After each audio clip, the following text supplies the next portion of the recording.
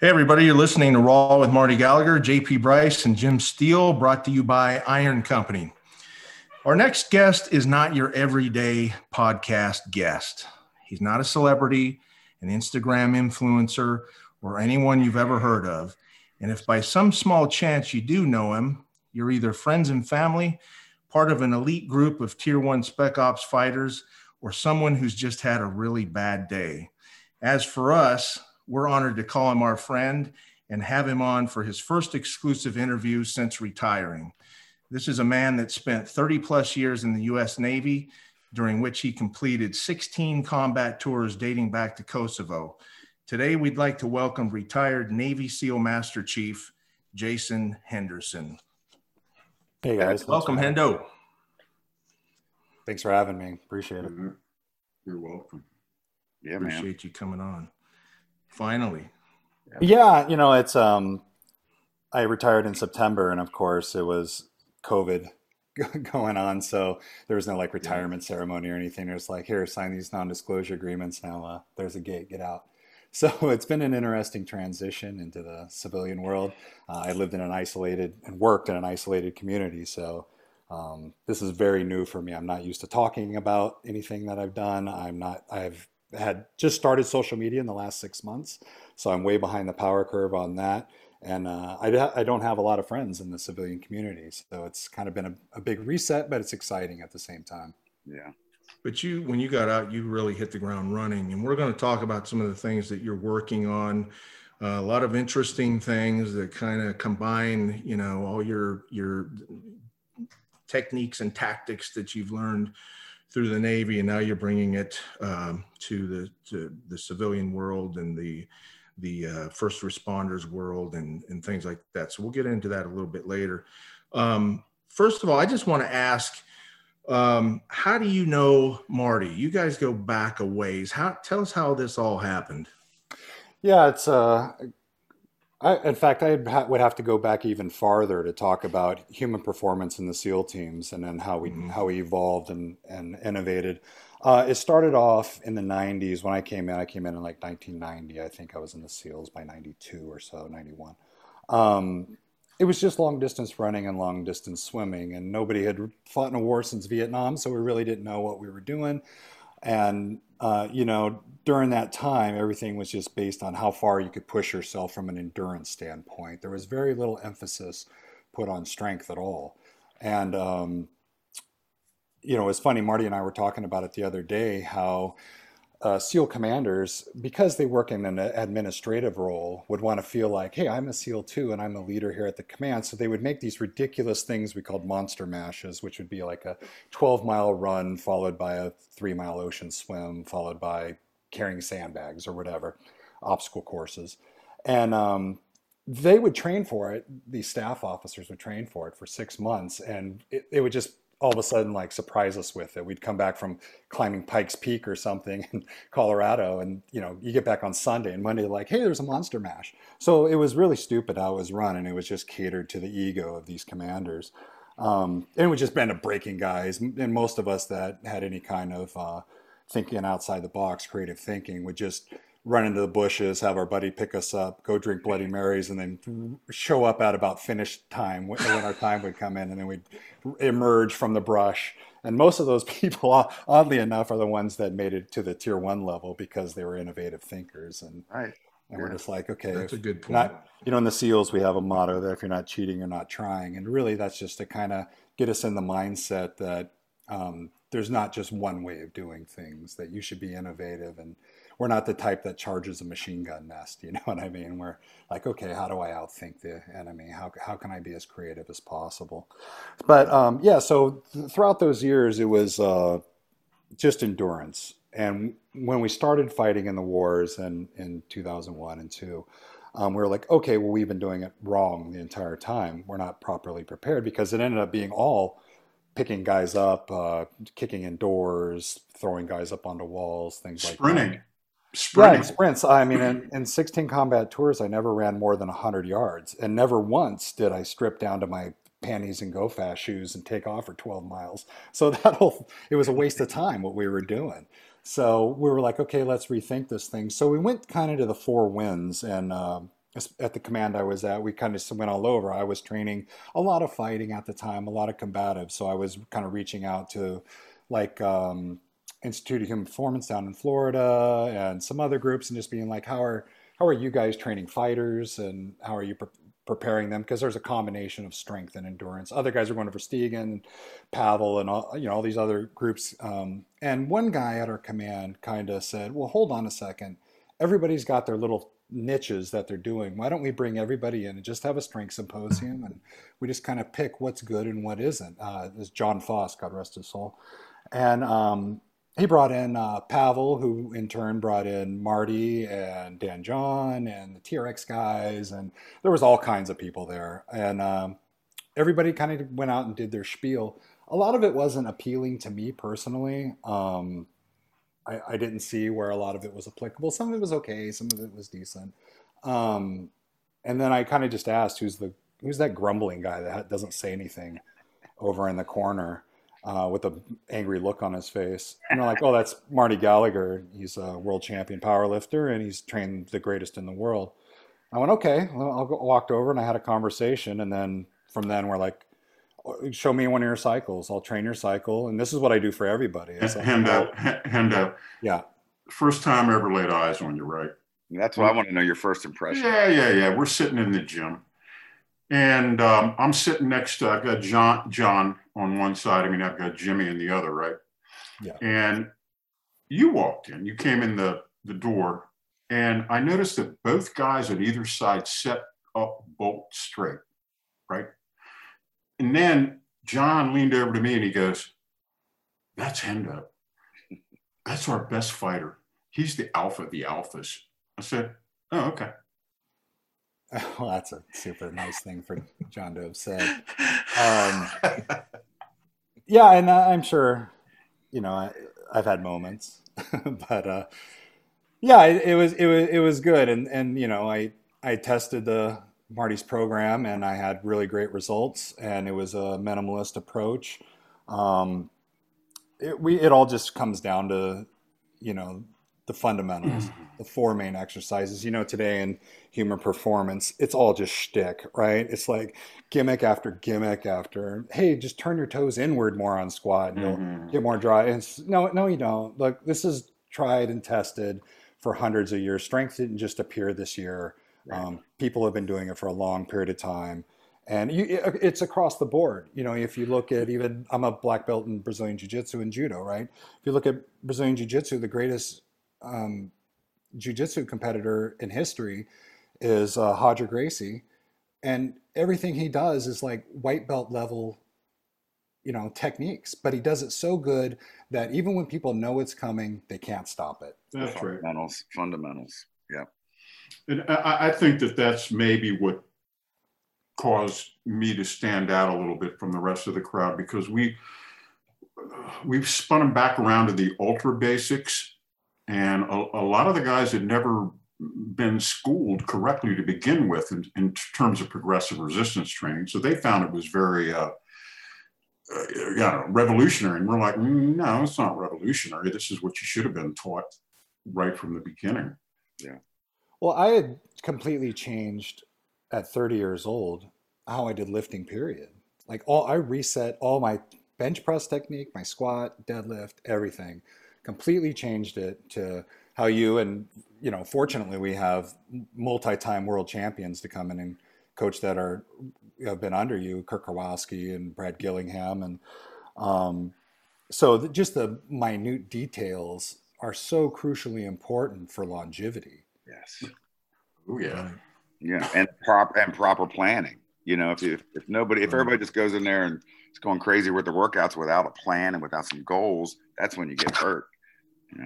Yeah, you're absolutely right. It's the pre that really sets you up for everything. If I'm going out on a mission, it's the preparatory that prepares us for the mission, right? Mm-hmm. It's the same thing here with lifting. You need to have your mindset right, your diet, your recovery, everything pre-planned out before you even start a cycle. Yeah, exactly. And I don't know. They credit Bruce Lee with saying it, but I don't think he said it. He said, I don't fear the man who has done 10,000 kicks one time. I fear the man who's done one kick 10,000 times. That's us. Yeah, I think there's a definitely a truth to that, and it's enduring.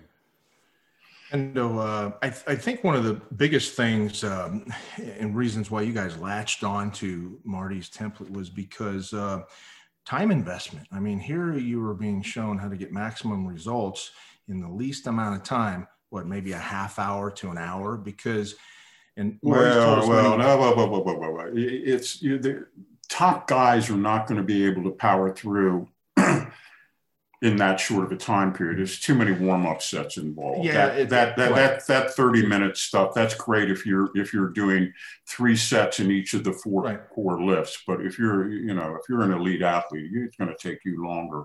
Yeah, exactly. Right.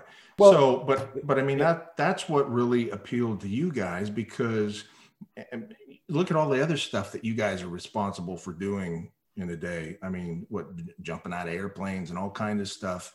That's right. You gotta whittle this down. You have to be very exact with your time. You gotta have a very tight schedule. So this really worked into there, meshed in very well.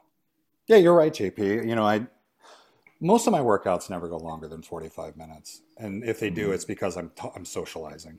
You know what I mean? It's me and my training partners.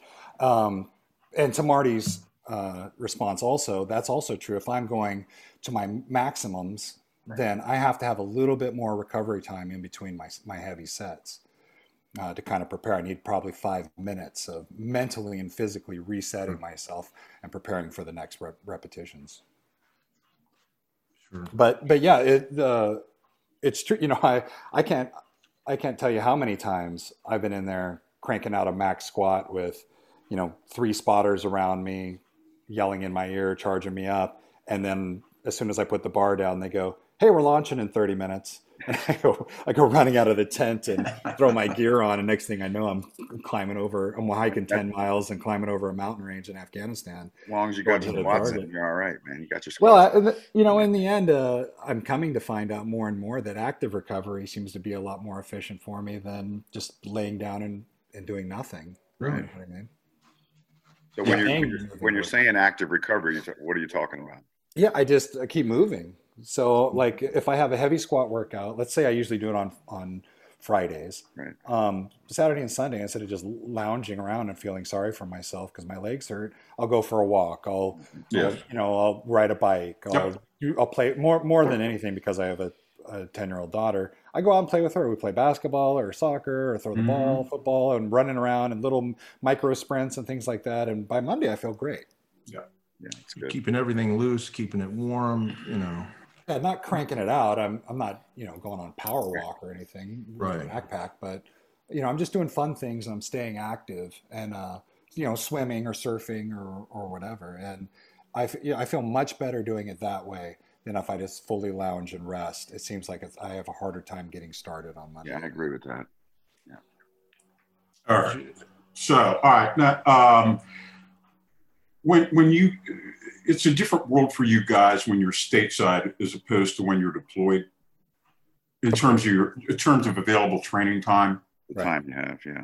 So, how do you make that how do you make that transition? I mean, our system, we try to make it like an accordion, where if you're pressed for time, it can be done in as little as 1 day. If you're really pressed, come in and squat and bench, deadlift, be done with it.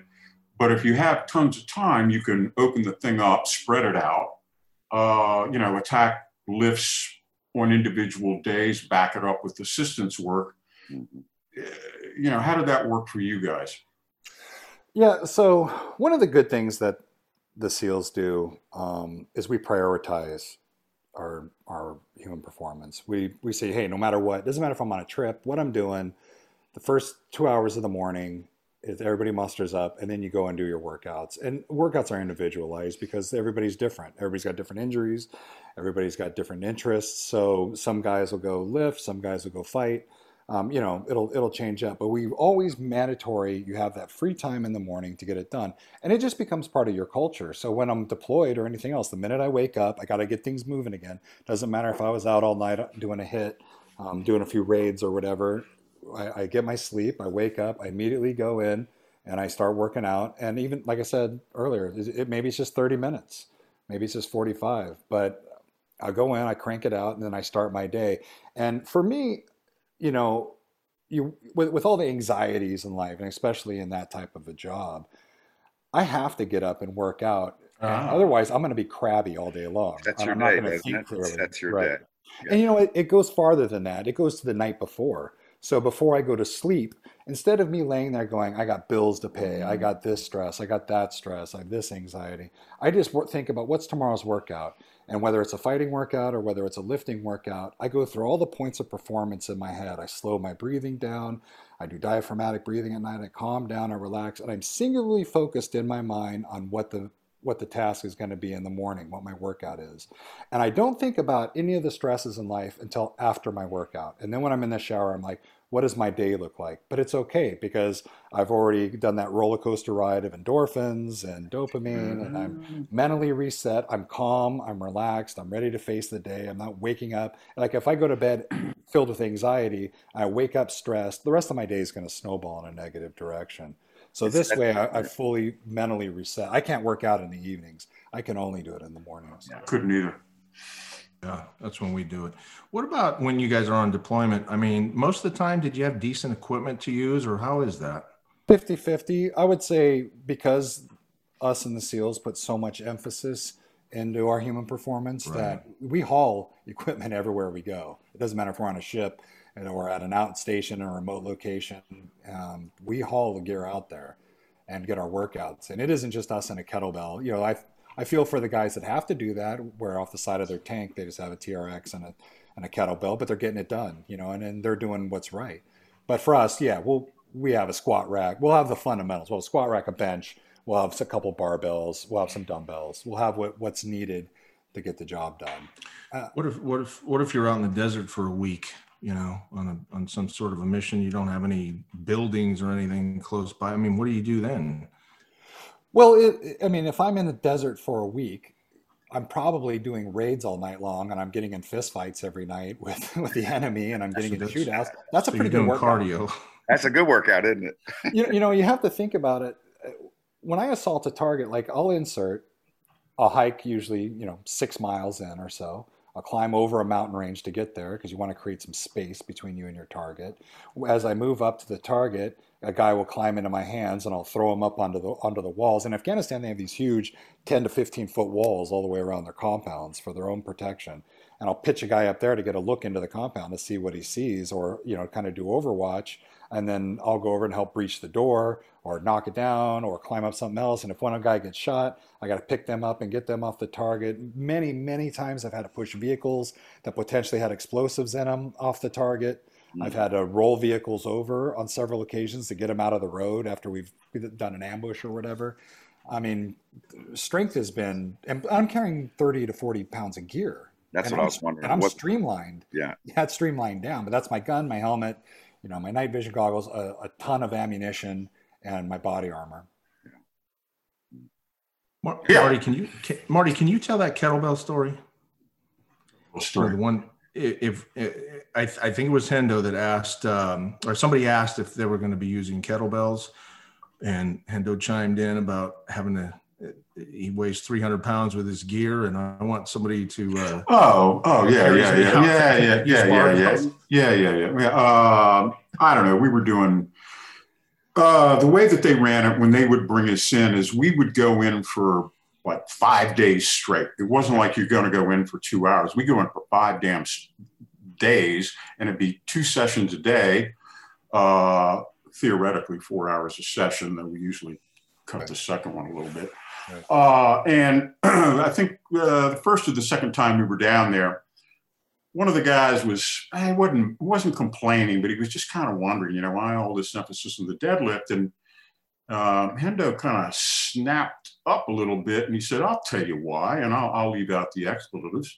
But he said, because if I get hit when I'm geared up, I'm weighing what, 300, 320? What are you weighing geared up? Yeah, 315. Yeah. Yeah, 315 pounds. And he said, if you can't deadlift 400 pounds, you ain't going to pull me out of the middle of the gunfire because you got to be returning fire with the other hand.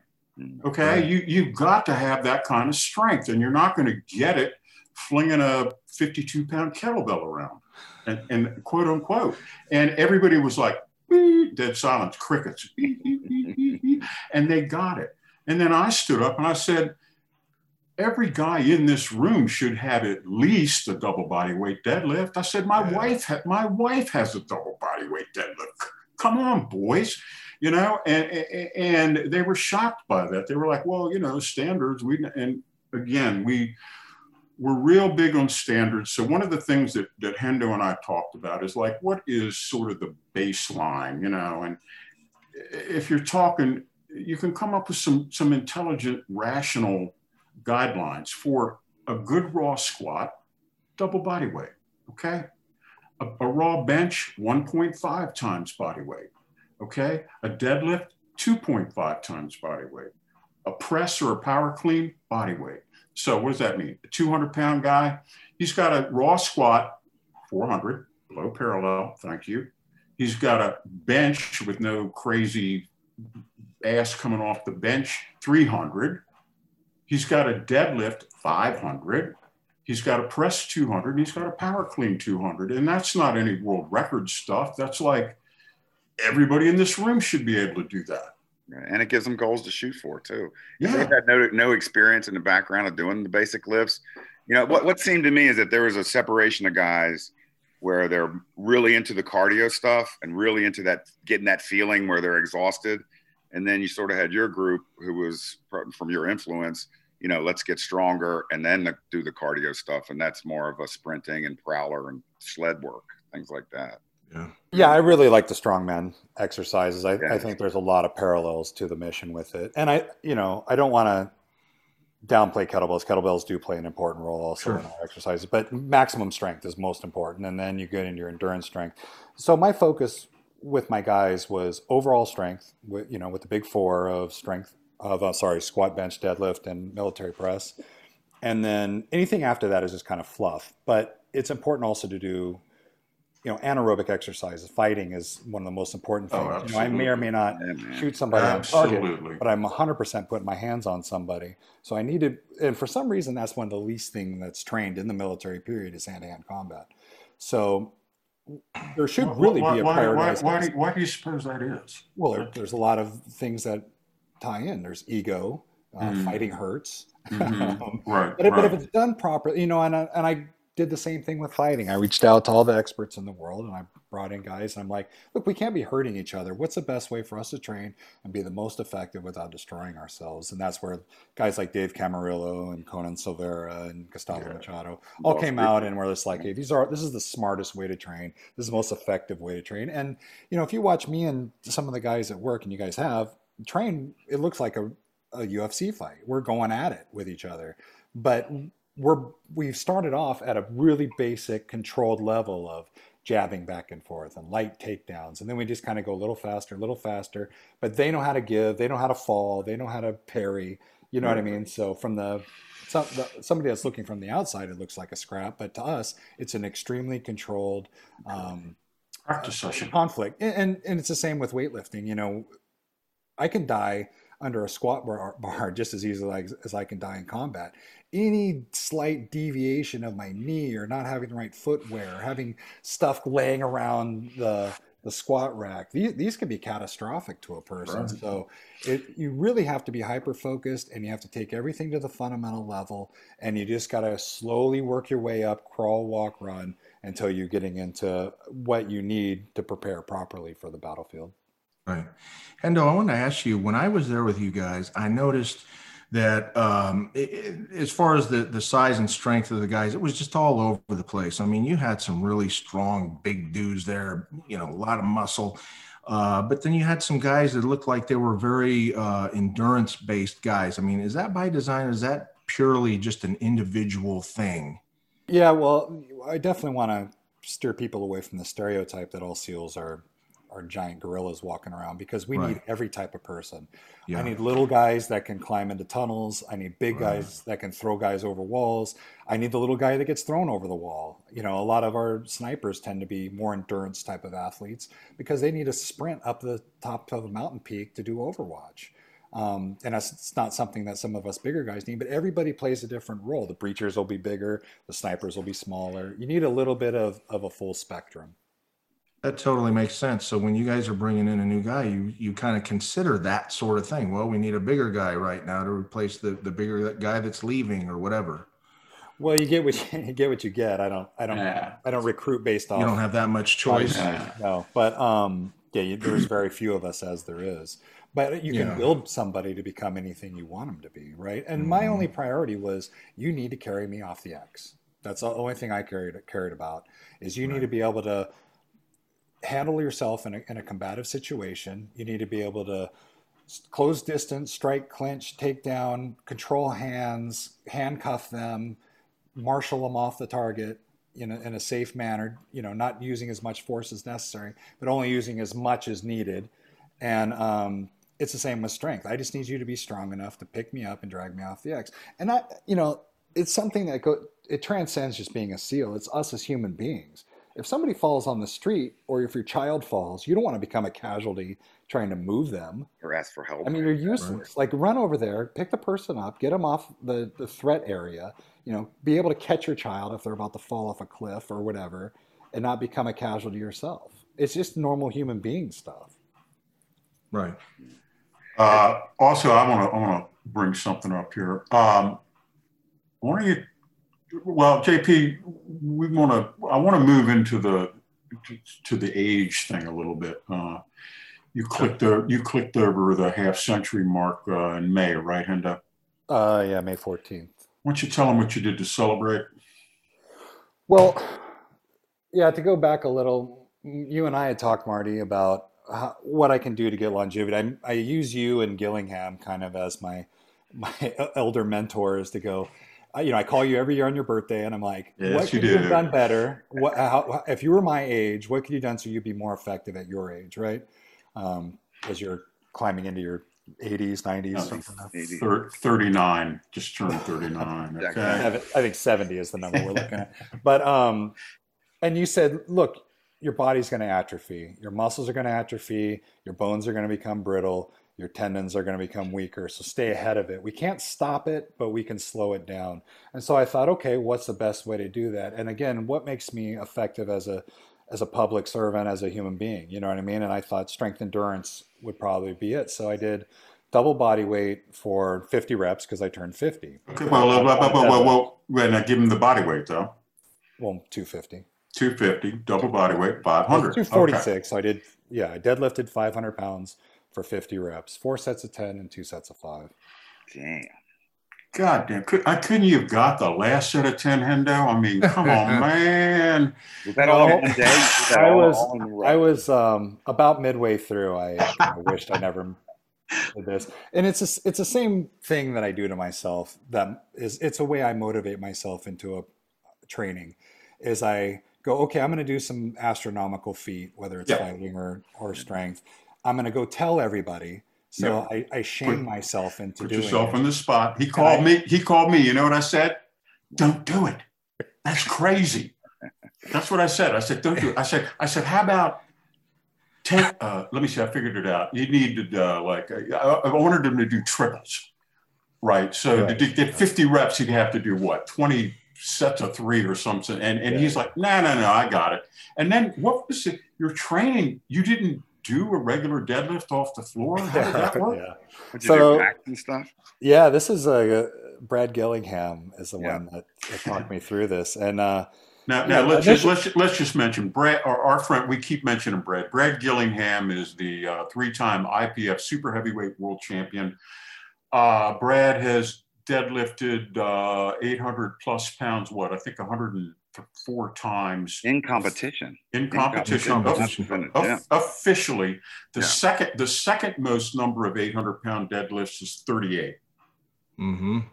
So Brad is 6'5", 330, and he's just a man mountain. So anyway, I didn't mean to interrupt, but we keep mentioning Brad, and I just wanted to put him into perspective. Go ahead, Dave. Yeah, I mean, he's also the world champion of being a nice human being. He's we love him. Yeah, he's a great guy. He's also a Minnesotan like John Foss was. Just great people there in Minnesota. Maybe not so much in Minneapolis anymore. But, he called me after you sent him that video, and he goes, I just got to tell somebody about this. Hendo is doing this crazy shit. He goes, you wouldn't believe it. It's like 50, 500 pounds, all the, because he's turning 50. He goes, this guy's crazy. And I just had to call somebody and tell him. Yeah, and his last sentence in the email was, "I never seen anything like it." And I just pictured him saying that, I never seen anything like it. While he's shrimp or something. Yeah.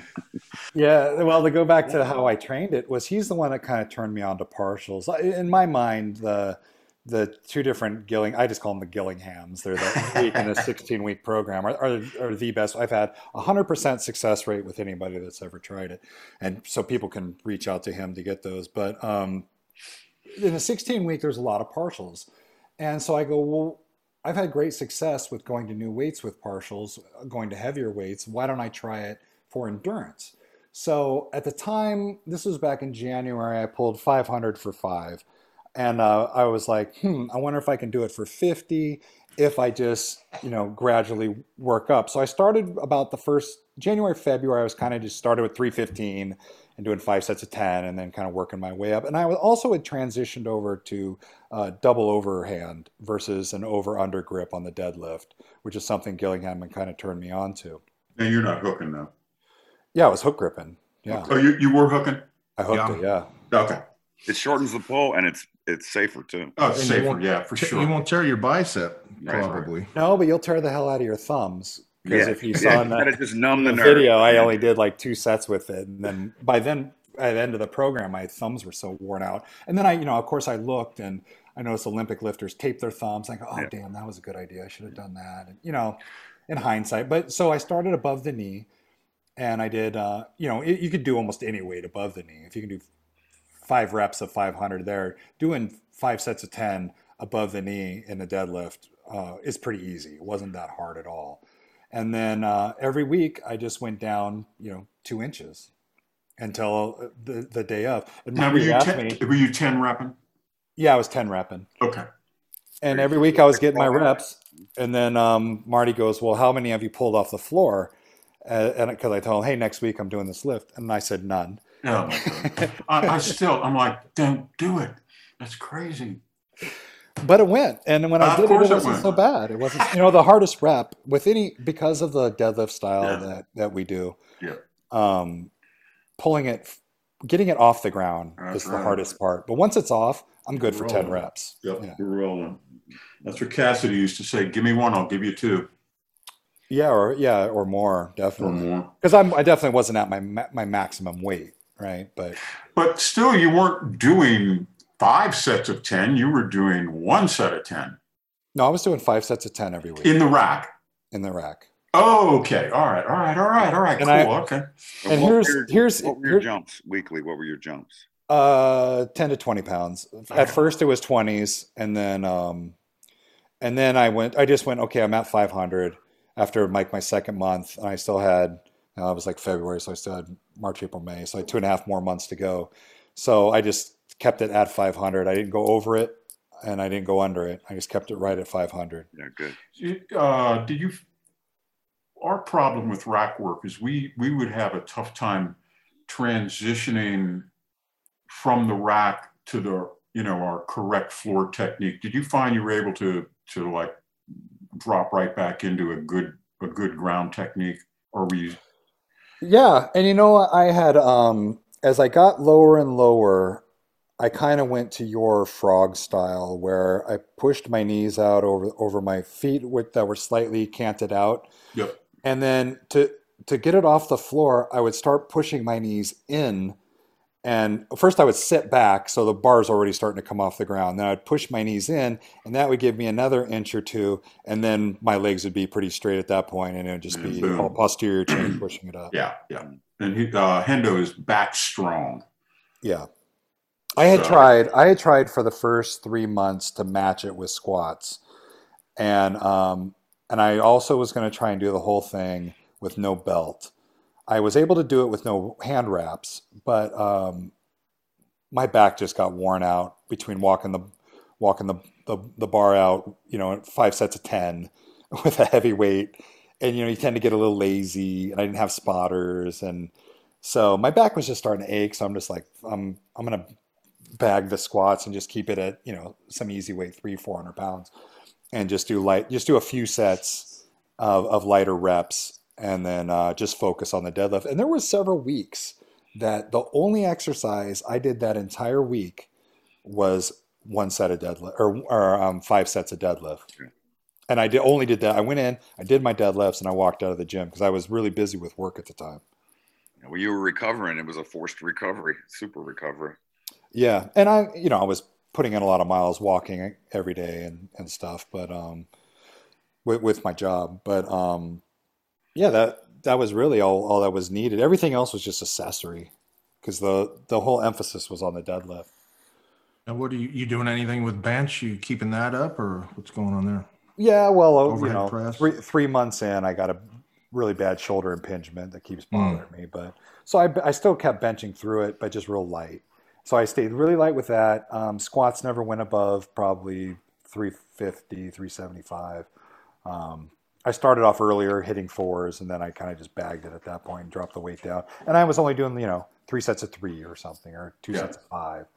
And then I was doing front squats to kind of get my foot drive up a little bit, but I did that as a warm up for my deadlifts. Yeah, that's a Brad trick. Also, yeah, I did all of his tricks. I did rows and things. I was programmed by a buddy of mine, Matt Helm, over at Stand Strong Training Center. He's a real good guy, and we just kind of went back and forth. And I'm like, hey, I really want to try doing this, and he'd be like, okay, and then he just kind of build a program around it. Now you do meets once in a while, right? You've done them before. Powerlifting meets, yeah. Yeah. I do it in the fall. You do it in the fall. Yeah. So you're going to keep doing that? I would imagine you're going to have more time to train if you need it now, and more. Yeah. More so rest I'll time.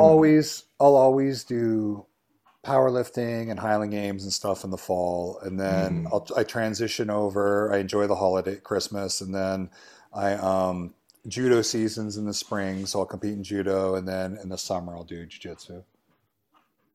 Yeah, I handled you in that one meet. You remember that? A couple of them, I think. Yeah, and so I was so nervous I wasn't going to make it from New Jersey down there in time that I got up at like 3, got right in the truck and drove down. And I'm sitting in the parking lot, and it's like 6:45 a.m. And I think weigh-in was at like 8:30 or something. So I called you, and I'm like, all right, dude, I'm here. And you're like, yeah, I'm just getting up and having some breakfast. I'll be there in a little while. But I'm like, I'm here, man. I'm ready. No, that was good. Yeah. Marty was there. Yeah, Marty's handled me in a lot of my meets. If I go up to Pennsylvania, I like competing up there in Pennsylvania too. Yeah. Marty's handled me in meets. Kirk was there. Yep, Kirk came. So yeah, it was. Oh boy. Kirk, he's an interesting character. He's gregarious to say the least. But the most unique thing about Kirk is when you walk up to the squat rack and you're like, hey, talk me through this. He all of a sudden turns into Neil deGrasse Tyson. He's like this genius that knows every minute detail of everything. And you're just like, what the hell's coming out of his mouth? And 10 minutes later, he's talking about, sex, drugs, and rock and roll. Oh, boy. All right.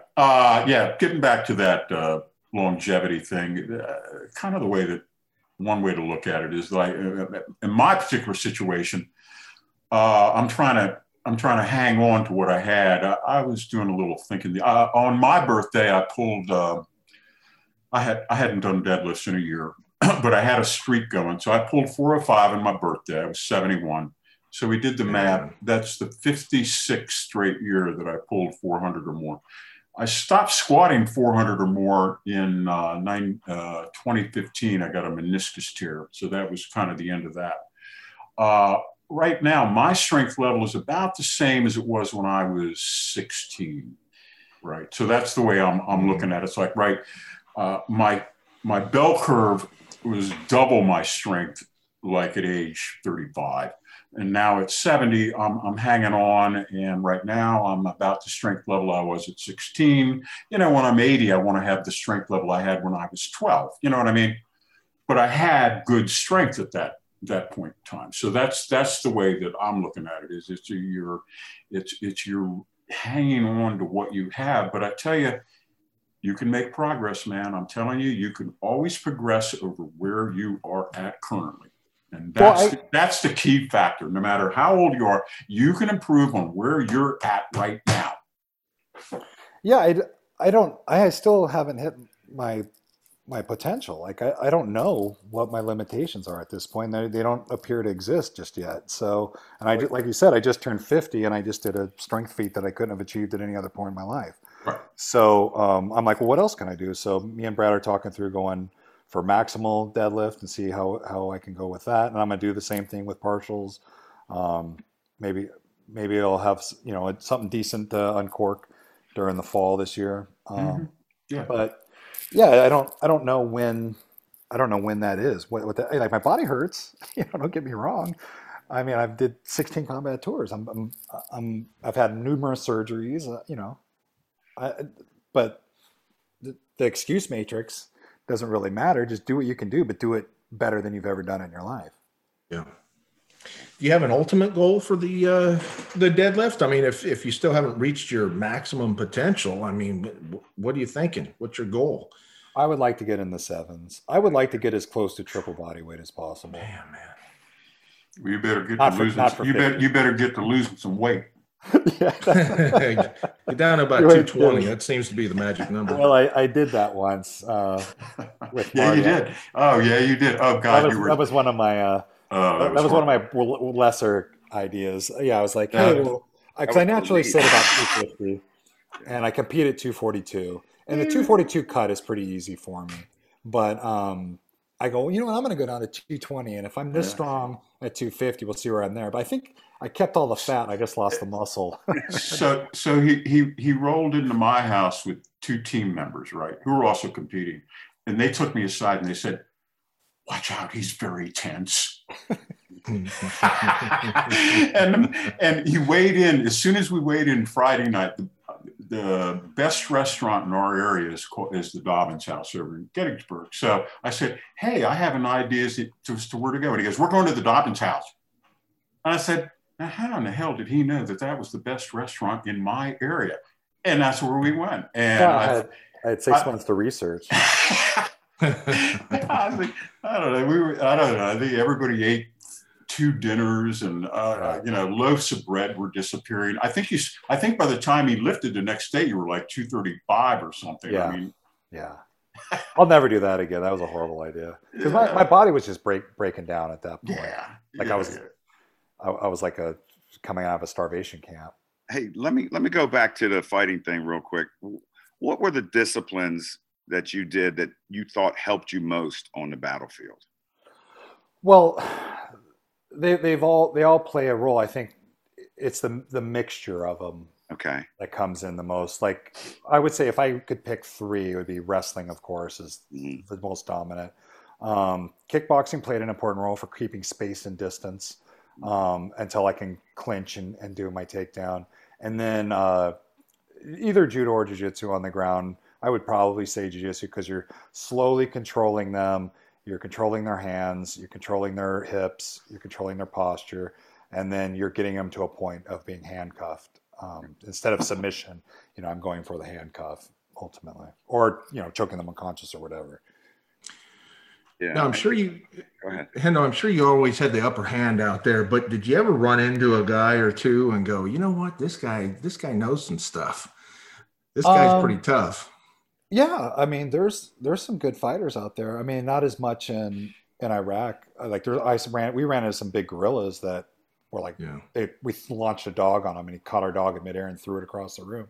Wow. Like, oh God, this is gonna be difficult. But yeah, I would say, people we've gone against. I don't even really want to mention which countries they're from, but from the Caucasus, people from the Caucasus are great fighters, and they're really good people too. And I don't want to say it's very rare that some zealots from those countries came to fighters. Remember the story you told me about the family of wrestlers that you came across? Oh shit! Yeah.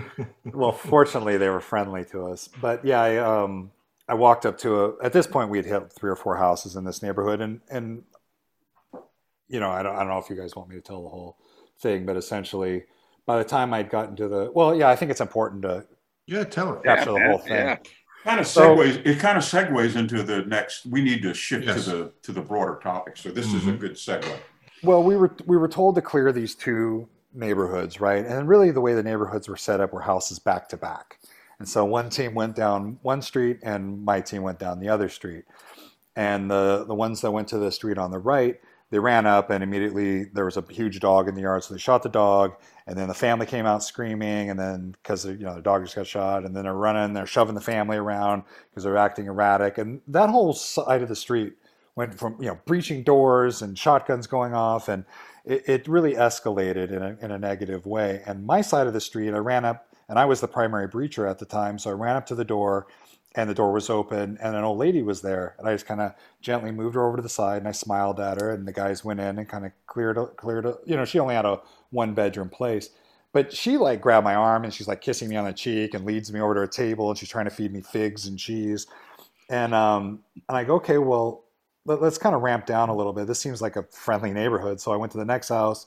And they were just like welcoming us in. Like I just went up and knocked on the door instead of kicking it in. They're just like, yeah, come on in. You search whatever, do whatever you want. You guys want a 7-Up, whatever. Like really kind. And our side of the street was in a very friendly manner. So about 7-8 houses in, the whole neighborhood's out at this point because on the other street they just hear mayhem. And on our side, I walked up to the fence, and there's a guy standing there. He's a short guy, probably like 5'4"-ish, with older, probably in his 60s, with big cauliflower ears. Yeah, there you go. And I walked up to him, and I'm like, hey, are you a wrestler? Through my interpreter. And he's like, yeah, come on in. And then we went inside, and he's got these gorillas for sons that all have huge hands and cauliflower ears.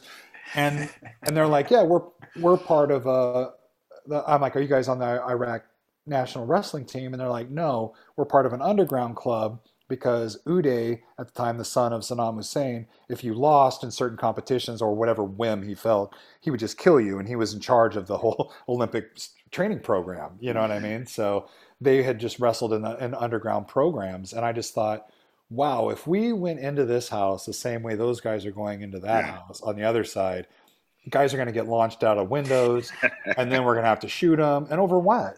We don't even... I asked them, I'm like, hey, do you know where this guy is that we're looking for? Like, oh, yeah, he's an asshole. I'm sorry, don't mean to cuss.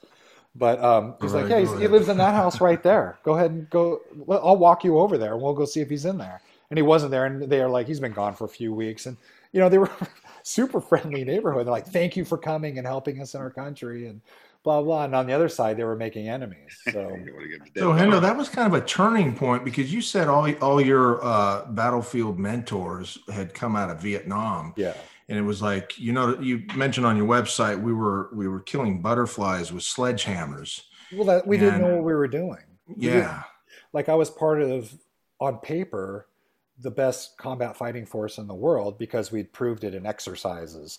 We'd proved it in pristine targets that were, sterilized. And now all of a sudden we're in a real fight and we're like, oh, what we thought all along isn't the right way of doing things.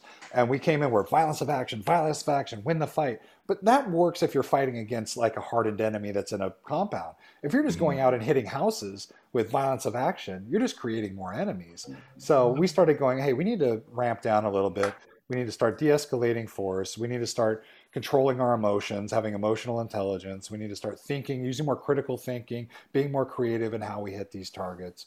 And, start not so much to win hearts and minds, but just to have less collateral damage. And our, none of us, we all came up in that kind of John Wayne era where, you protect the women and children and you only fight men that are stepping up to fight, and everybody else, you kind of look and protect them. You protect the innocent, you do what's right. So that was kind of our focus. And we just had to transition and go, okay, well, everything we had learned up till now was wrong. We have to kind of refocus and do the right thing and ensure that the secondary and tertiary effects aren't hurting the public. So after that mission, did you guys kind of regroup and discuss all that and kind of evolve from then on? Well, it's 50-50. You're always going to have this is just early on. You're always going to have the diehards that are like, oh, it's all in or nothing. You know what I mean? Or we're complacent. Mm-hmm. So we go, okay, well, what's a happy medium? How can we do this and be fast and effective while at the same time escalating and de-escalating as necessary? And then we just started training it. And then, I was part of a command that was very innovative. Anytime, we got shot at, or if one of our guys got hit, we'd be like, how could this possibly have happened? Let's play the whole thing out. Let's drill it 1,000 times and ensure that this never happens again in the future. And then that started becoming the theme. And now it's, everybody does it that way, at least in our organization. Yeah. So now, go ahead, man. Right. Go ahead, Marty. Well, I was just going to shift gears, and I think this is a good lead in, right, to now that you're out. You're sharing some of these same tactical approaches with some different agencies, correct? Yeah. So I was retired for about a week, and this was in September, and I was sitting on my couch drinking a beer, kind of watching the news, going, "What am I going to do with the rest of my life?" And it's mayhem. There's riots, there's murders, cops are being assaulted everywhere.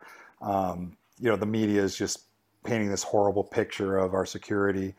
And I just thought, man, somebody should do something about this. And I went, oh, well, nobody's going to do shit unless they step up and do it. So instead of sitting around and complaining and, trolling on the internet, I'll just go out and do something. So I created 2 organizations, Henderson Security Consultancy, which I do all variations of security. I teach families how to protect themselves, synagogues, private companies, apartments, colleges, hospitals. I do that for profit. And then I have a nonprofit called 4 Pillars Collective. And I kind of just brought together a bunch of the best fighters in the world, and, real true patriotic people, and some cops and people with backgrounds. You have to have at least a black belt in Brazilian Jiu-Jitsu, because you know how to control people, how to control your emotions.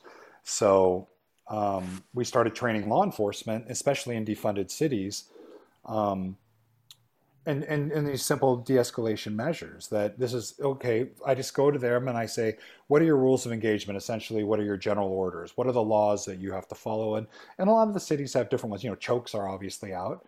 So I'm like, okay, well, let me show you how to control people and take them down. And, then let's build in emotional intelligence. Let's build in critical thinking, stress mitigation, all these different things into the physical restraint so that we can handle the people better. Because you don't always have to have, put hands on people. You can talk them down a little bit, but I still need to kind of orient myself in a manner that if they do decide to amp up and attack me, that I can quickly defend, control them, and get them safely off of that threat area before a riot or something else breaks out. And we see all the time where one little mistake that an officer will make gets filmed and blown out of proportion, and then all of law enforcement is punished for it. Yeah. So I train with, like, everything you're doing is being filmed. You're essentially living a movie now, right? So you want to be in a movie that your peers, your family, your organization is going to be proud of.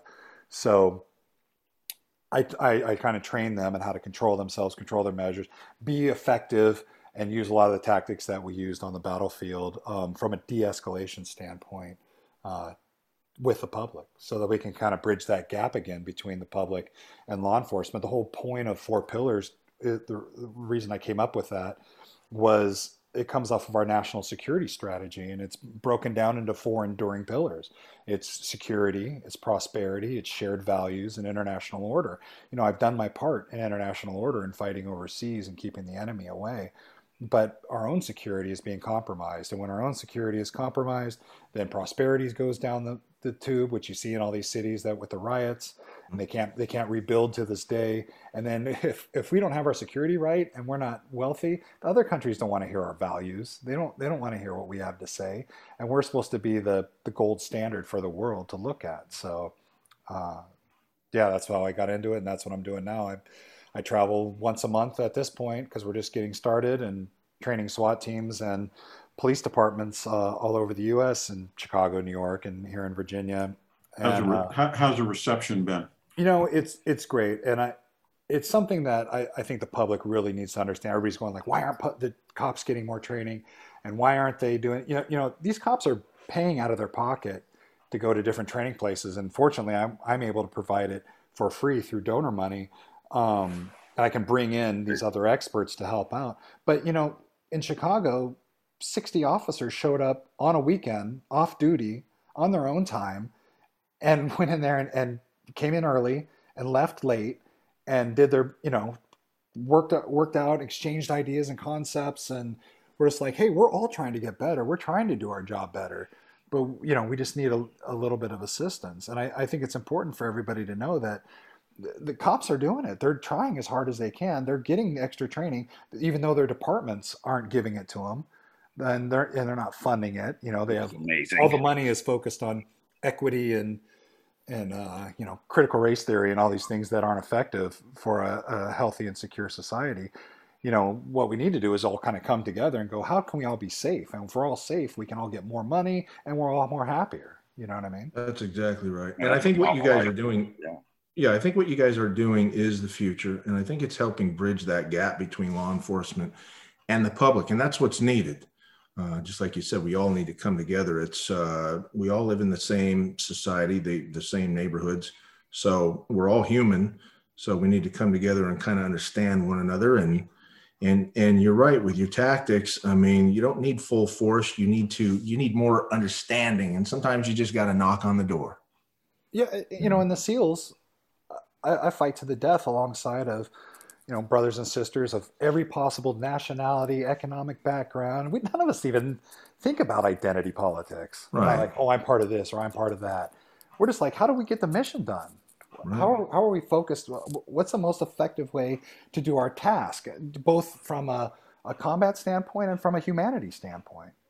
And, the general public needs to kind of steer away from this, I'm on this team or I'm on that team, and just go, what can I do that's the best for society? And that's why I say with the deadlift, I know for a fact that I can pick 50 people up off of a bad spot and drag them off the X. You know what I mean? Because that's what I'm training.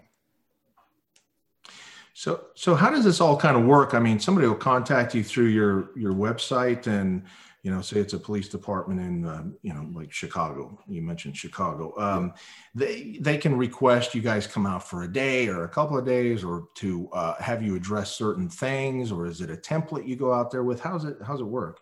A couple different things. So I have a slightly different template for the PD versus SWAT teams. I kind of will do a little bit more with hostage rescue with SWAT teams, but a lot of it is enduring. They can just contact fourpillarscollective.com, and within there, there's a connection to get a hold of me. But, without money, we're not going anywhere. I just need enough money to cover our flights and lodging and stuff, and to bring a couple other instructors out. Another nice thing that happened in Chicago that I saw was other UFC fighters or former UFC fighters, it just heard about what we were doing and then showed up at the gym, and they're just like, how can we help? Yeah, they gave up their weekend, and it gave me a better sense of humanity. I live, like I said, in a really isolated community within the SEALs, especially in the group where we only hung out together, we only did things together, and I really didn't know the civilian populace very much, aside from what I see on the askewed media. And so I kind of was just like, it's easy to get in that biased, negative mentality of humanity is screwed. There's nothing we can do. It's all going to burn. So let's just protect our own in our house and leave it at that. But since I've been going out and seeing all these cops volunteering their personal time to come in and train, and former fighters coming in saying, we like what you're doing, how can we help? It renews my sense of, oh, we're all in this together, but we're just at an embryonic stage. We're at a baby level that needs to expand. So when you do someone hires you, like a family hires you to come to their house, and do you tell them the security, leaks in the house? And that's right. Well, it transcends that. So for Henderson Security, I go into emergency action plans, not just for fire, but for if somebody breaks into your house, and where are your fighting points? What do you have around you that can protect when you leave your house, which is usually the biggest threat, and you're going to your vehicle? We're seeing right now where people are getting regularly carjacked at gas stations, coming out of a store, these poor women that are trying to load their babies into a car, load their groceries into a car. People are running up and jacking their cars or stealing their stuff or robbing their purse. So I teach them situational awareness. I teach them third-party awareness. I teach them how to defend themselves, how to position themselves, stay off their phones when they're moving from point A to point B, when to lock their doors, when not to. So it goes a little bit deeper. And then, of course, all different forms of improvised and regular weapons manipulations. And, I'll take them into a restaurant, just be like, okay, where are your outs? You should always be thinking, how can I escape from here? If I'm in a mall, how do I escape? Yeah. Where are my weapons? Who looks like a threat? Are two people casing on either side of me? The nice thing about COVID is we understand social distancing. When somebody starts cracking into that 6-foot barrier, you're kind of like, what are they doing? Something's off. And you start angling. Well, you start angling. You start taking a look at their hands, their waist. Are they hiding a weapon? You know what I mean? Yeah. So I train families. I'm starting to get into helping out at synagogues because they've been getting attacked a lot lately. Universities, when you send your kid to college, you don't want some crazy security guard in there that's going to jerk his gun and start blasting away. You want them to de-escalate matters and control, drunk kids and things like that, or trespassers, and move them off site without doing any kind of collateral damage or creating a scene. You know what I mean? Especially people that donate to hospitals and universities. You want your security to be calm and collected. Does it surprise you that they don't have this type of knowledge when you go in places? Yeah, it does. You don't know that, Well, they have something, but unless you've gone through what I've gone through, you're not going to know the intricacies of it, and you're not going to know the best practices and techniques.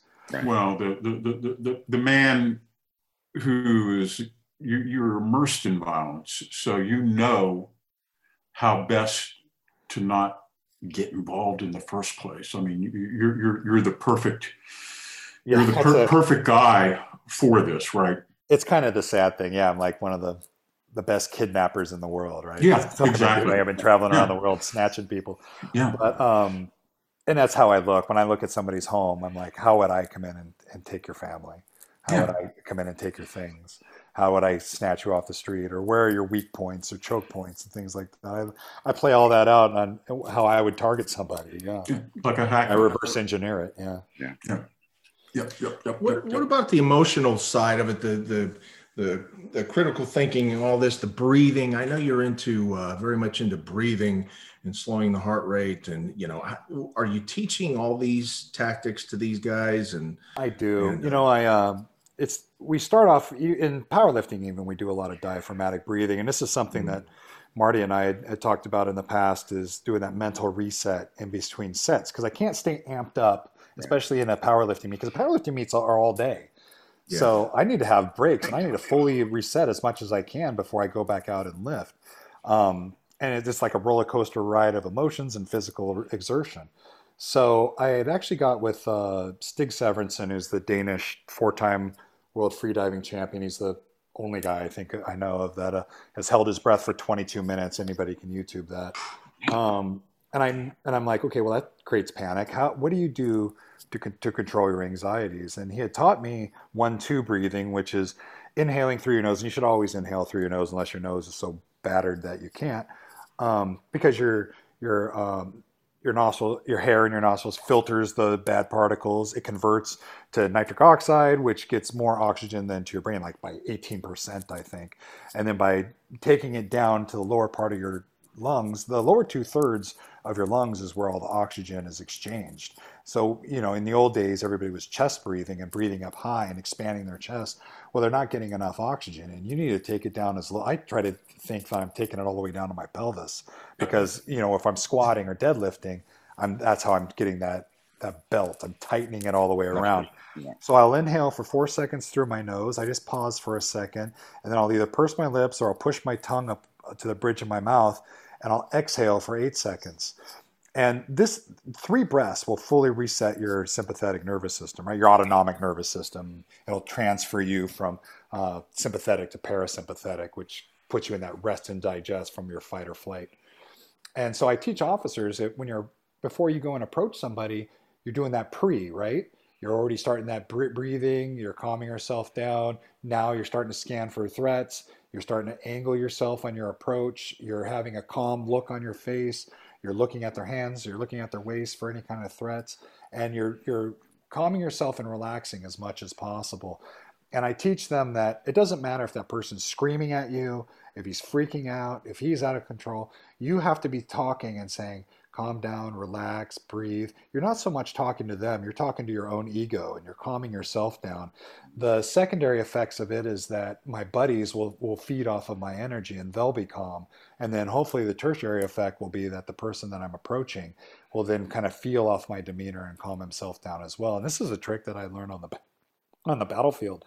I didn't always have to jump on somebody and scream at them. I could just go up, put hands on them, be calm, talk to them calmly. They don't have any idea what words are coming out of my mouth. They just know that I'm not escalating, right? And so they're happy that we're taking it in a different direction. And the same can be done on the street with the public. Mm-hmm. Yeah, and if you're able to kind of harness that anxiety and calm that down, it helps your body language, and that helps you project calmness, like you're trying to do for your teammates or your law enforcement comrades, or and to the public as well.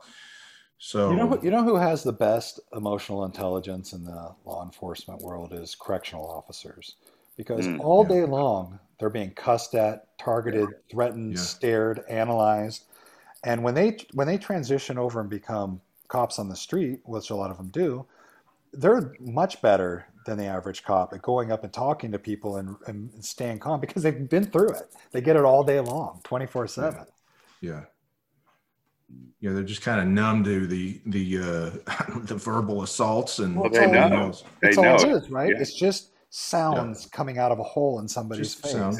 Yeah. It's just noises. It doesn't hurt you. Sticks and stones, right? Right. Man. Well, I don't know. We could go on this all day. I mean, you've got such great information, but I think this is great. Your two companies that you started, especially Four Pillars Collective, I see a very bright future for this. Anytime you turn on the news, you can point to different situations and things going on where this could be utilized. So it's so interesting, the analogies between preparation for like a huge lift or going into a situation where you're trying to control your heart rate, where you're working on your breathing. It just shows you nothing comes without that preparation. You have to have a plan, and you have to have a plan to be able to squat 800 or to go into, a group of 20 people with 2 officers. You also have to have an improvisational mindset. You have to be fluid. You have to be able to deal with the unexpected. What do you call them, Hendo? Contingency planning? Yeah. Why don't you riff on that for a minute? Yeah, so as a tactical leader, that was the most important aspect of my job in the mission planning department, is contingency planning. So if usually our intel guy will come in and with a map and he'll point at a dot on the map and go, this is our target. And I just start playing the whole thing out like a movie. I'm going to insert here if we get attacked here, and we're going to shift over to here. If as we're on our infill, if people come from the hills, we got to move this area. And I play this whole thing out, contingency. What's the worst case scenario that could happen, all the way through to the target and all the way back until we're home. And I do that with fighting. I do it with weightlifting. I do this and they do this, and what's the worst case? So I play it all and prepare it. When I was back at the command and preparing for a meet, I would have guys, when I was doing my max squat, walk around and yell in front of me and make all this racket. Because normally when I lift, it's in a very quiet and controlled environment. But you go to a powerlifting meet and it's mayhem, right? That's right. And so I would have guys do that in front of me. So mentally I would go laser focus in on a dot, focus on the dot, look at nothing else, think about my points of performance and what I'm doing. Break the hips, sit back, squat down, tight grips, tight shoulder. You know what I mean? And play the whole thing out. And I'd already mentally played this out 100 times in my mind ahead of time through visualization. And the improvisational mindset or the contingency mindset also gives the conscious mind, it occupies the conscious mind, which keeps it from drifting. When the mind drifts in uncertain situations, that's when bad things happen. So we always give it something to do. We give the mind something to do. Plan for every potentiality. That's right. And in the SEALs, we train for failure. Right. Everything we're like, what is the worst possible case scenario? Now let's make it even worse than that. Let's be wet and sandy. Let's have a gun down. Let's have a guy wounded. Let's have noise and mayhem and all these things. And if I can maintain my calm and relax and just do my fundamental techniques, clear left, clear right, slowly move forward, take control of space, put hands on people, control them, and never let my anxiety rise, I'm going to be extremely effective no matter what happens. Yeah, and you're not allowing outside factors to influence your thinking. You're controlling your own thinking from the inside, focusing outward, and that's critical difference. Plus, with that preparation, now you have confidence. We've all been in situations where we've been unprepared, whether it's a speech or a class or something like that, and that feeling is like you're sitting there with your pants off or something. You know what I mean? But when you've covered all the bases, then that gives you confidence also. And with the guys saying, "Oh, well, we did this, we did that. Now we can just complete our mission." And you can think more clearly when you have that confidence too. And the breathing is the cornerstone. I love that. You always have your breathing. And I don't care whether it was Cassidy talking to me about my breathing or Robert Smith talking to me about Tai Chi, low diaphragm breathing. At the highest levels of every physical art, the breath is critical. And the breath is the first step in gaining control of the mind. Yeah, well, I think a key thing that we keep skirting around is visualization is just getting repetitions in. You're contingency planning for the worst case, but you're mentally getting your repetitions in. And it's the same when I'm lifting. It's the same when I'm training to assault a target. I'm getting a lot of repetitions in so that I'm desensitized to the distractions. Mm. Yeah. You've been there before, right? Even if it's in your head. Yes. And that's when I talk about when I go to bed at night, I'm playing out my workout in my head, and then the next morning on the way to the gym, I'm playing out my workout. And then when I do my workout, I'm hyper focused because I've already gotten a few dozen reps in mentally before I've gotten there. And it's the same with law enforcement. If they're sitting in their car, or if they're waiting to, if they're standing on a street corner, or whatever they're doing, they should play out in their mind several times. When I approach a suspect, I'm going to be 45 degrees off. I'm going to do this. I'm going to do that. Check their hands, check their waist, and play this whole thing out as all the way to the point where they're actually approaching somebody. They're like, I've been here 1,000 times in my mind, and they're not caught off guard. Yeah. Deja vu all over again. That's right. And this is all the stuff that you're covering with these guys when you go see a different police department or whatever. You're kind of, which a lot of them probably know this, or maybe they don't, I don't know, but you're just raising it and bringing it to their attention again because it makes sense. It makes a big difference. Well, I take it out of compartmentalization and I let it all flow together, right? Yeah. Mm-hmm. When we look at how we do our human performance, where, it's physical strength, it's psychological, it's spiritual, it's diet, nutrition, recovery, all these, mobility, there's all these cogs in this wheel that have to come together to make you truly at a higher level and transcend a little bit. And it's the same with all these other aspects. You got to play all these different parts together, but they all have to tie in together simultaneously. Right. So that you have to get your reps in, and it has to be rehearsed. Where instead of just going, okay, well, if I go to a suspect, I'm going to go up and put hands, or I'm not. There's so much more things that are involved in that. What's going on around them, what's going off, concentric ring wise, farther and farther. Are there people approaching? Is there going to be a riot? Are phones already out? Is this a pre-stage thing? You know what I mean? There's so many things play out in your head. And again, you always just devolve back to your fundamentals and just be really, really good at the basics. Right. All right. It's just interesting, Marty, what you were saying at an elite level. And in our experience, nobody ever gets to be a SEAL or a world champion, or unless they use these tactics. You don't get to those levels casually. Right. You can get so good and everybody thinks you're great and all that. Now you want to go to these extra levels, these zenith levels, you got to use this kind of stuff. That's right. You got to go outside your art to improve your art. Yes. Yeah. There's no way around it because this level is the best in the world. Yeah, I was talking to a high school athlete I was training yesterday, and I said, well, now you got to make a decision. Do you want to just be a good high school athlete, or you want to be a great one? Well, if you want to be a great one, this skipping breakfast stuff and this not visualizing stuff and this not planning your workouts and not having a notebook, all that stuff, when you take it to the next level, that's what takes you there, that preparation. And it's analogous to all this stuff. Well, it's the planning. Yes. You know what I mean? You can't just go, okay, I need to have discipline. You gotta break it down, man. You gotta be like, when I get up in the morning, I'm gonna make my bed, I'm gonna do some mobility exercises. I mean, you have to have all this stuff pre-planned and scheduled and written out and laid before you, and like, I'm following this. And like I said, for me, I go and immediately tell everybody what my intent is. And then in my mind, I'm playing it out where, oh man, if I don't get this squat, my wife is going to disown me and my children are going to be humiliated for the rest of their life. My wife could give a shit less how much I can squat. That's what Jim's always saying, that kind of stuff. But in my mind, I shame myself into getting up like, man, I got to do it or I'm going to humiliate my family. You put yourself I'm in the going to let spot. everybody down. Because the worst fear for all SEALs is letting down our brother, you know, letting down the guy next to us. So I have to play it that way in my mind. And so far, you know, I made it down to 220 and competed. I got my 500 for 50. You know, literally shame myself into it, and that's what works for me. Other strategies might work for other people, but without that preparation and laying it all out, it takes a lot more than just going, well, you need more discipline or something silly like that, right? Right. Well, I'll tell you what, man, this has been very insightful. This has been great stories. We love learning about, you know, a little bit about your past and what you got going on in the future. One of the things we also want to make sure to mention is Four Pillars Collective, and the website is fourpillarscollective.com.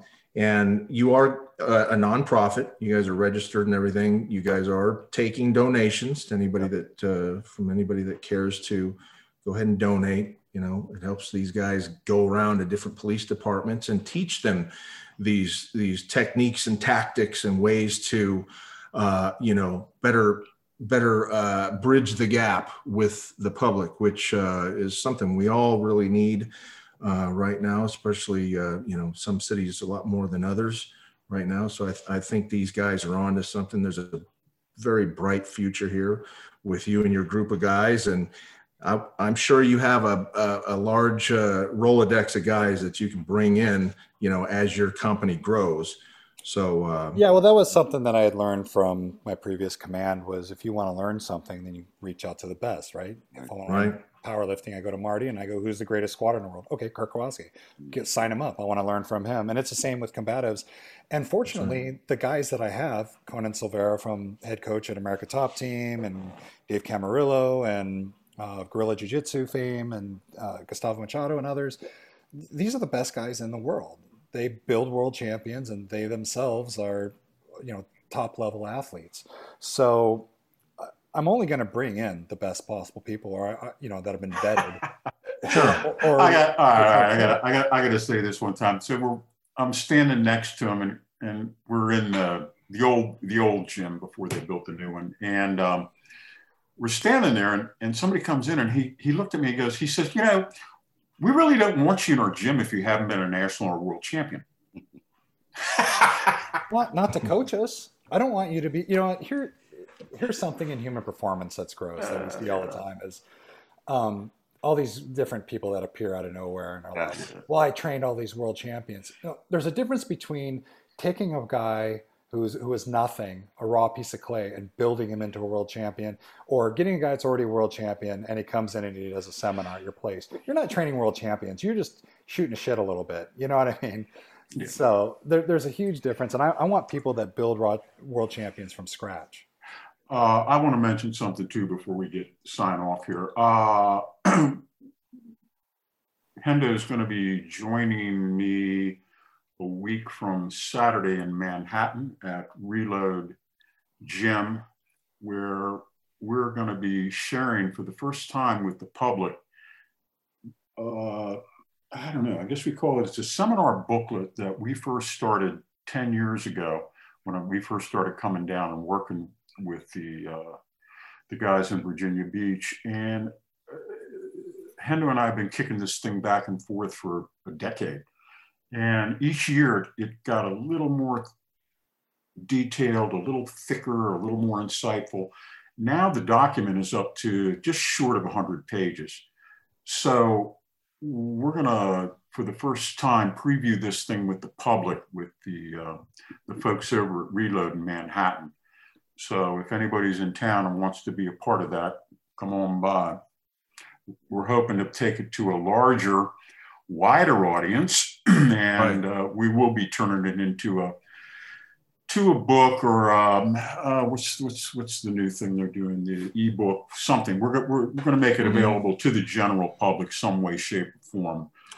But we will be sharing this. Up until this point, it's been insider knowledge with the general public for the first time. Yeah, I mean, we tried and tested it. That's what happened. Like with everybody's program that comes in and goes, "Hey, I'm a great coach." I'm like, "Okay, well, give me your program and I'll compete in it and see if it works." This is the one that is enduring. We've always had 100% success rate with. And this was always reserved just specifically for you guys in Virginia Beach. Yeah, because we just needed that minimalist time, like you said. And Hendo and I talk to each other. We talk to each other a lot, and we talk to each other a lot about, what do we talk about? This stuff. We talk about training. We talk about how do we improve? What do we do to get better? And it's not just strength training. It's all of life. It's cardio, it's lifting, it's brain train. It's all these various elements. We're really trying to create an evolved human. It's a strategy of which strength is one critically important fundamental, but it's not the whole thing. Yeah. And Hendo, don't you think this kind of training ought to be brought to a much broader population with various branches of the military? I mean, it's not just something that works with the Navy. Why not the Army? Why not the Marines and all those guys? So, it's stay weak. I wouldn't say that. Everybody needs to improve, right? We all need to get better, but we need to stop with all this gimmicks and shticks and just get back to the fundamentals and do what works best. And right now, I think we've got the market on that. Yeah. Yeah, absolutely. And the training nowadays seems to be formed and formulated behind and around some new product, some new gimmick. And you see them on TV all the time, and then you see on Instagram guys are doing squats on resistance balls and all this stuff upside down. They're upside down on a leg press and all this crap. When it comes down to it, at the end of the day, from here to 50 years from now, it'll still be the gold standard of squats, deadlift, bench press with a barbell. That's never going away. It's the gold standard. It's what works. Yeah, it's raw iron. Also, it depends how you do them. That's the thing that we want to bring to the table. We want to bring some sophistication to these techniques that everybody has a different way of doing a squat, a different way of doing a bench press, a different way of doing an overhead press. And we rely on structural architecture, logic, and empirical experience that goes back forever, right? This is the methodology of champions. Right. That's right. One thing about those gimmicks that come out, they're easy. This stuff is difficult, but the rewards are great. Well, it's a difference between exercising and training, right? You can exercise with any gimmick on this earth, and it's not going to do anything for you. You have to purposely train with what's most effective technique and most effective implements, being the barbell. You know what I mean? Yes. And get it done, because raw strength is the only way to be productive and to have good longevity. And the difference between training and exercise is training implies planning. Right. Exercise, you just go in, do whatever you want that day, whatever you feel like. That's great. Bye. See you later. This session has no relation to that session. One session has no relation to the next session. And it's just a little exercise free-for-all. Training is different. Training is sequential. Training is incremental. We eat the elephant one bite at a time, right? With a goal in mind, yes. Yes. And we reverse engineer the strategy based on the desired outcome. And if you're constantly trying to figure out ways to make your lifting easier, you got the wrong attitude. It's supposed to be hard. It's supposed to hurt. It's supposed to make you sweat. It's supposed to make you fatigued and want to just go sit on the couch for 6 hours after you're done. That's what causes the body to change. No, we do active rest. We do active rest. Either way, you got to earn it, right? There's no free rides. There's nothing for free in this country. You got to get out and earn it. And you're going to have, it's not just a physical positivity that you're going to get from it, but you're going to get an internal premium from it. You're going to feel good about yourself. You're going to be a better member of society.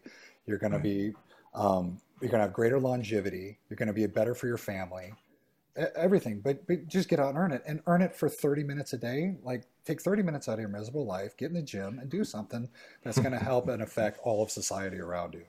Right. Yeah. Amen. Yeah, brother. Well said. All right. Put the period on that.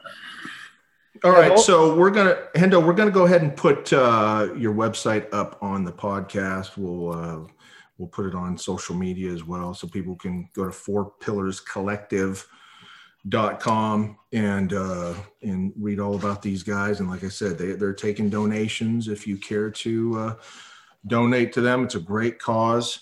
So we'll have all that information up. I also want to mention that you can check out Marty's weekly column, Raw with Marty Gallagher, at ironcompany.com. You can find his latest article, Robert Smith, Journey to the Center of the Physiological Universe. That's on our website now. And you can make sure to visit him on Instagram, which is at the Marty Gallagher. And of course, Stacy's website. See, I write this down now. I know it's coming. So we got to give Stacy some love. So it's functional-strength.org. Correct. And then of course, if you're in need of gym equipment, flooring, whatever, we supply to residential, commercial, and we're a GSA contractor. Hendo, you've got some of our stuff. I do. In fact, I'm kicking myself in the butt for not using the Karwoski bar in the gym because my grip kept sliding. I had to use this tacky like glue. Yeah, that knurling on that bar is amazing. And also, it's not bendy. It's a nice stiff bar, which I actually prefer. I don't want to cheat my way through it by having this big swinging thing flying around in my hands. I want to have a nice sturdy bar that's raw weight coming up off the ground. It's fun. Yeah, exactly. And, Kirk and I planned all that out. We gave him the specs that he wanted. And it's funny because he wanted the knurling a lot more aggressive than what it is now. And I sent Marty and the guys a little piece of this bar as an example. And it was more intense than a cheese grater. Yeah, it was like ripping a cheese grater. I swear to God. And Kirk said, "That's perfect." Yeah, I like that too, man. And I said, "Dude, you're gonna alienate 99% of your." It was ripping the skin off. In the squat, it was, if the bar shifted on the back of their neck, it was ripping their skin off. Oh, it was gone. Yeah, but it makes sense from Kirk's perspect because he has more hands. So he wants something that's going to cut into his hands and not come out. And Kirk would say, Kirk would say something like, "That weeds out the sissies." No, it's a great bar. I love that bar. I really do. All right. Well, we thank you for. If I could say one more thing, JP, is for my nonprofit, Four Pillars Collective, especially to the youth that are out there, the younger generation, you cannot depend on the government to keep you safe. You cannot depend on the media to give you information. If you want a revolution and to reform policing and do something for your own future, then send a donation. $1 doesn't matter. And we're going to take that money and put it into getting good equipment for law enforcement. We're going to get them rounds and stuff so they can shoot and learn how to shoot more accurately. We're going to bring in the best professionals throughout the world to ensure that they're given the best possible training that they can possibly get. So if you want to invest in your own future and be safe, this is the way to do something. Stop trolling on the internet and step up and actively do something for your own future. I think that's a great public announcement. Absolutely. I totally agree. So again, like I said, I'll put your website up there and everybody can go and check that out. And I do want to mention Jim Steele. I can't forget about Jim Steele. His articles can be found on our articles section at ironcompany.com. His current article is Keep Going. He's got another one in the works. What's that one about? Summertime training, different workouts you can do in the heat. There you go. Get outside and do stuff. Are you training naked on your deck again? Not quite naked. I'm getting there. So as it gets warmer, I take off one piece of clothing each week. Do it. So pretty soon. Depends on which and he also increases the amount of beers he has during the whole workout. No. I had a beer since before Thanksgiving. That's right. What? That's that. Yeah. But yeah, I built up enough equity. Built up plenty. All right. Well, very good. So that's what's going on here. Hendo, we thank you so much for your service. You and all your guys and everybody in the military working for the government. We appreciate everything you guys do, keeping us safe. We just really appreciate it. So, and love what you're doing. So we're going to help promote that any way we can. And we really thank you for coming on to the podcast and sharing. And this is not something you usually do. In fact, this is the first podcast or interview you've done. So we are very honored. We appreciate it. Yeah, I hope I didn't mess it up. No, you did great, man. No, you did. No, you did all right. You did great. All right, buddy. Nice. Well, thank you very much. Thank you, guys. Thanks, guys. It was great. I'll see you a week from Sunday. All right, buddy. All right. Bye.